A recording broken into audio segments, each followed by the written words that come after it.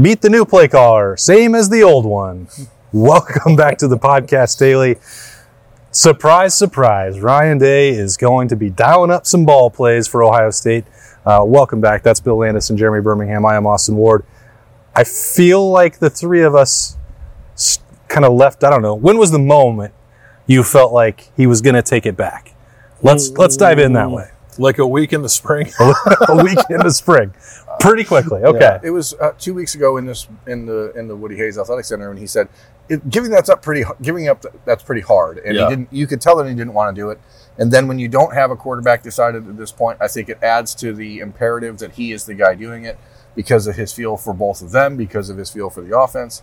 I'm not entirely surprised, but I do, I guess, hope that what you get is the Georgia play caller all the year long and not the guy who comes out and has 1,000 other things he's worried about and then sort of, milk toasts things. All right, well, is that a verb? No, but you turn a lot of things into verbs, which is something that we all appreciate about you. What I do. Well, let's project that forward then. So Ryan Day has talked about continuing to bring along Brian Hartline as a play caller, that he will still have opportunities to do that. I don't know exactly what that looks like. Youngstown State is what it looks like. You get to do it against one game, like just go do it and see how it goes? Is that what you expect? That's what I would do. Okay. That's what I would do. I actually think that's what he's going to do. Yeah. Okay. So, Berm, you mentioned this, that you want the Georgia version of the play caller. I'm thinking back to conversations we had over the summer, and we get asked a lot of questions about that. And like, do you think that Brian Hartline's actually going to do it? What would that look like? This is an important year for Ryan Day. Can he really give that up?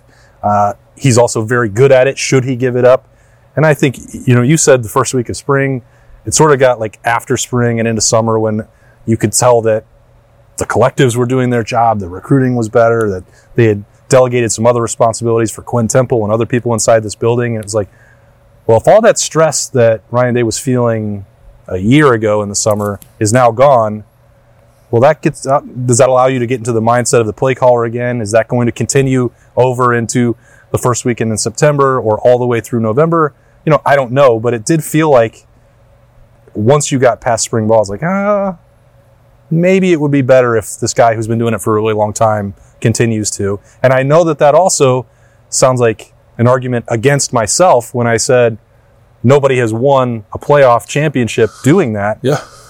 I mean, I guess he's still probably one who would be in line to buck that trend, but there's been two. Going back to like the start of the BCS, right? It's been Jim Tressel and Jimbo Fisher. That's it, right? Since the playoff era, there's not been one. Yeah. It's a consideration. Like the question I've been asking myself is, like, I guess it's twofold. Like, can you be the most effective head coach you can possibly be while also being the full-time offensive coordinator? I think the answer to that question is no. Can you be as effective of a play caller as you have been at Ohio State while pulling back on the Sunday to Friday duties of being the offensive coordinator? I don't know the answer to that, but I think it could be yes. And if the answer to that question is yes, then I don't really have much of a problem with what has transpired. I don't know that I'd want to hand this all over to a guy who's never called plays before. It doesn't, and that's not any kind of indictment on Brian Hartline. I think eventually he will be a very effective offensive coordinator. He probably thinks he's that now, and that's great. He's super confident. It's just too important, and there's a brand new starting quarterback, and there's 3 new starting offensive linemen. I want the guy who's had his hands on the controller since he's been here to maintain some of that control, some of that power. So as long as it is what he said it's going to be, which is like, I'm going to help Brian transition here. Brian has gotten much better at the organizational aspects of this job and taking some of that off my plate, and Ryan Day can still be a little bit diversified, I guess, for lack of a better word, in his duties. CEO-y. And still call plays. Like, I think that is a balance you can strike, but I also maybe am naive. I don't know. Has he CEO'd enough? I don't know. My question is similar to yours, but a touch more pulled back in is, what is the best thing for the 2023 Ohio State football team?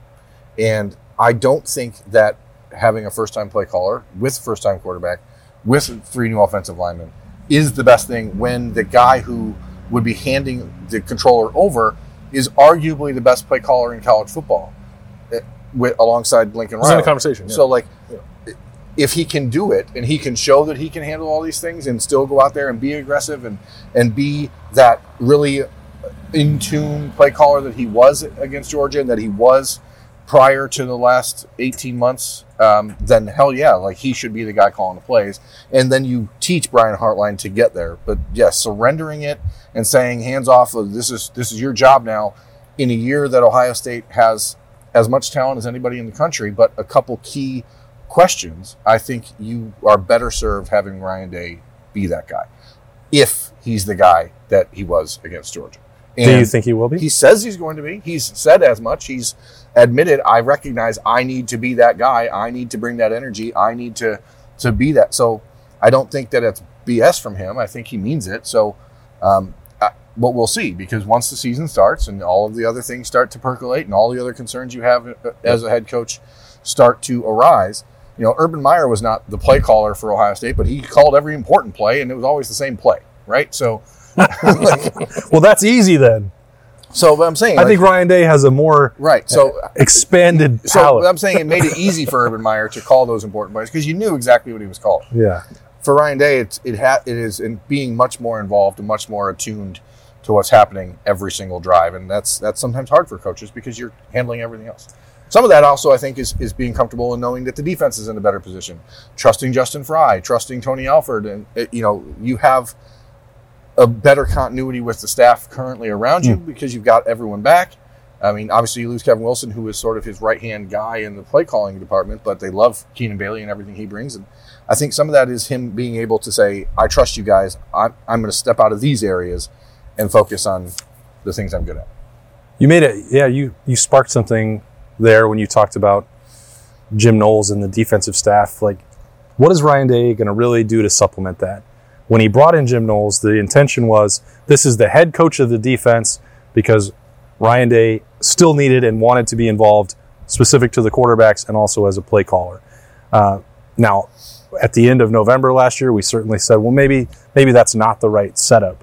But if he's not going to be part of helping Jim Knowles game plan intimately, and you trust in year two that he's more familiar with the personnel, that the scheme is, more installed, whatever percentage number, we forgot to ask that yesterday, Bill, or Monday, what percentage of the playbook was installed. Shame on us. But the fact that it's frozen at 77.6. Yes, like, come on, upload. It's just spinning.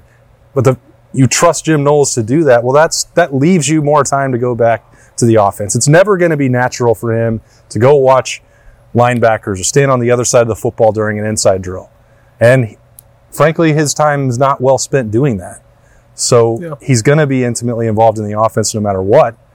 And if he has found some balance to develop Brian Hartline at the same time so that maybe at some point down the future he doesn't have to do that, great. But as Berm's other point, there are so many new variables with a quarterback and both tackles and center and all these, like, to add one more gamble, that was a bridge maybe too far. And the more I thought about it, the less sense it made. I think, I agree, Ryan Day should not be in defensive meetings helping formulate the game plan. I do think he needs to make himself, firstly, probably more available to the defensive players so that he can give off I think the way the offense played against Georgia was a reflection of those players feeding off of Ryan Day. And if he can give that to the entire team, obviously the team is better because of that. So I think that's important. And I also think too, he should not be calling defensive plays or I think be that nitty gritty into it. But also I think he should be able to get on the headset and say hey Jim, it's 3rd and 9. JJ McCarthy hasn't completed a pass yet. Maybe don't send the house on this play. And I think there are things that need to be taken off of his plate so is he that can just be switching more channels on the headset? Yeah, but he needs to be more in tune with that game management stuff on both sides of the ball, I think. And I think you can do that if you're calling the plays. Maybe you cannot. I'm giving him too much credit. I think but that's what I'm worried about. If the other 6 days of the week you have less bull hanging around that you're trying to sort through every minute of the day. There is a difference between being in the defensive meetings and calling defensive plays and knowing what is happening and being involved in their conversations and listening to the conversations rather than thinking about the next time you get the ball, what you're going to do. That you have to find a balance. And I think it'll come across like an excuse for, or, Ryan Day-splaining or whatever, but like he's heading into his 5th year as a head coach. So he's 44 years old. It is a learning curve for everybody, and he's still in his first head coaching job ever. So I think those are all, we listened to Jim Knowles on Monday talk about all the things he's learned and the changes he's made. People don't generally ask Ryan Day that question for some reason because we're so dialed into the specifics and the granular stuff. But like there are big picture advancements and growth in what Ryan Day is learning as a head coach, but we don't ever really ask about that because the time is so limited. I mean, I also don't think about it that way other than just acknowledging the reality. And sometimes we talk about it and bring it up, but it's weird because that'd be a foreign concept in some ways for me as a reporting and being in a press conference. Like you expect to be a really experienced, like Urban Meyer, Jim Tressel, John Cooper had all been doing it so long. Like that, none of that was new to them. There wasn't learning. There wasn't on the job training. It's like, that's just a thing that I don't think I've ever had to ask a head coach before. Yeah. I don't think about doing it. And I don't know if he actually, I think they're valid questions, but do you want to stand up there at the podium and talk about how you're learning on the fly? I'm not sure that he wanted to be asked those questions, but I think it is still worth us as you try to evaluate where he is as a head coach and the decisions that he makes. Like those things have to be considered because they're not inconsequential.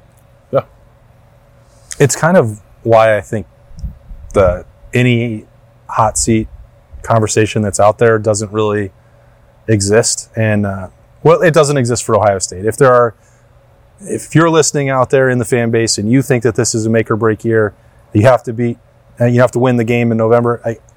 I completely respect your opinion. I have no problem with you feeling that way. It may not be the reality in here for a lot of reasons, which is with the 3 playoff appearances in 4 years, with the way that the expanded playoff is coming next year, like if Ryan Day was somehow available in December, then 50 other programs would sign him to be their head coach the very next day.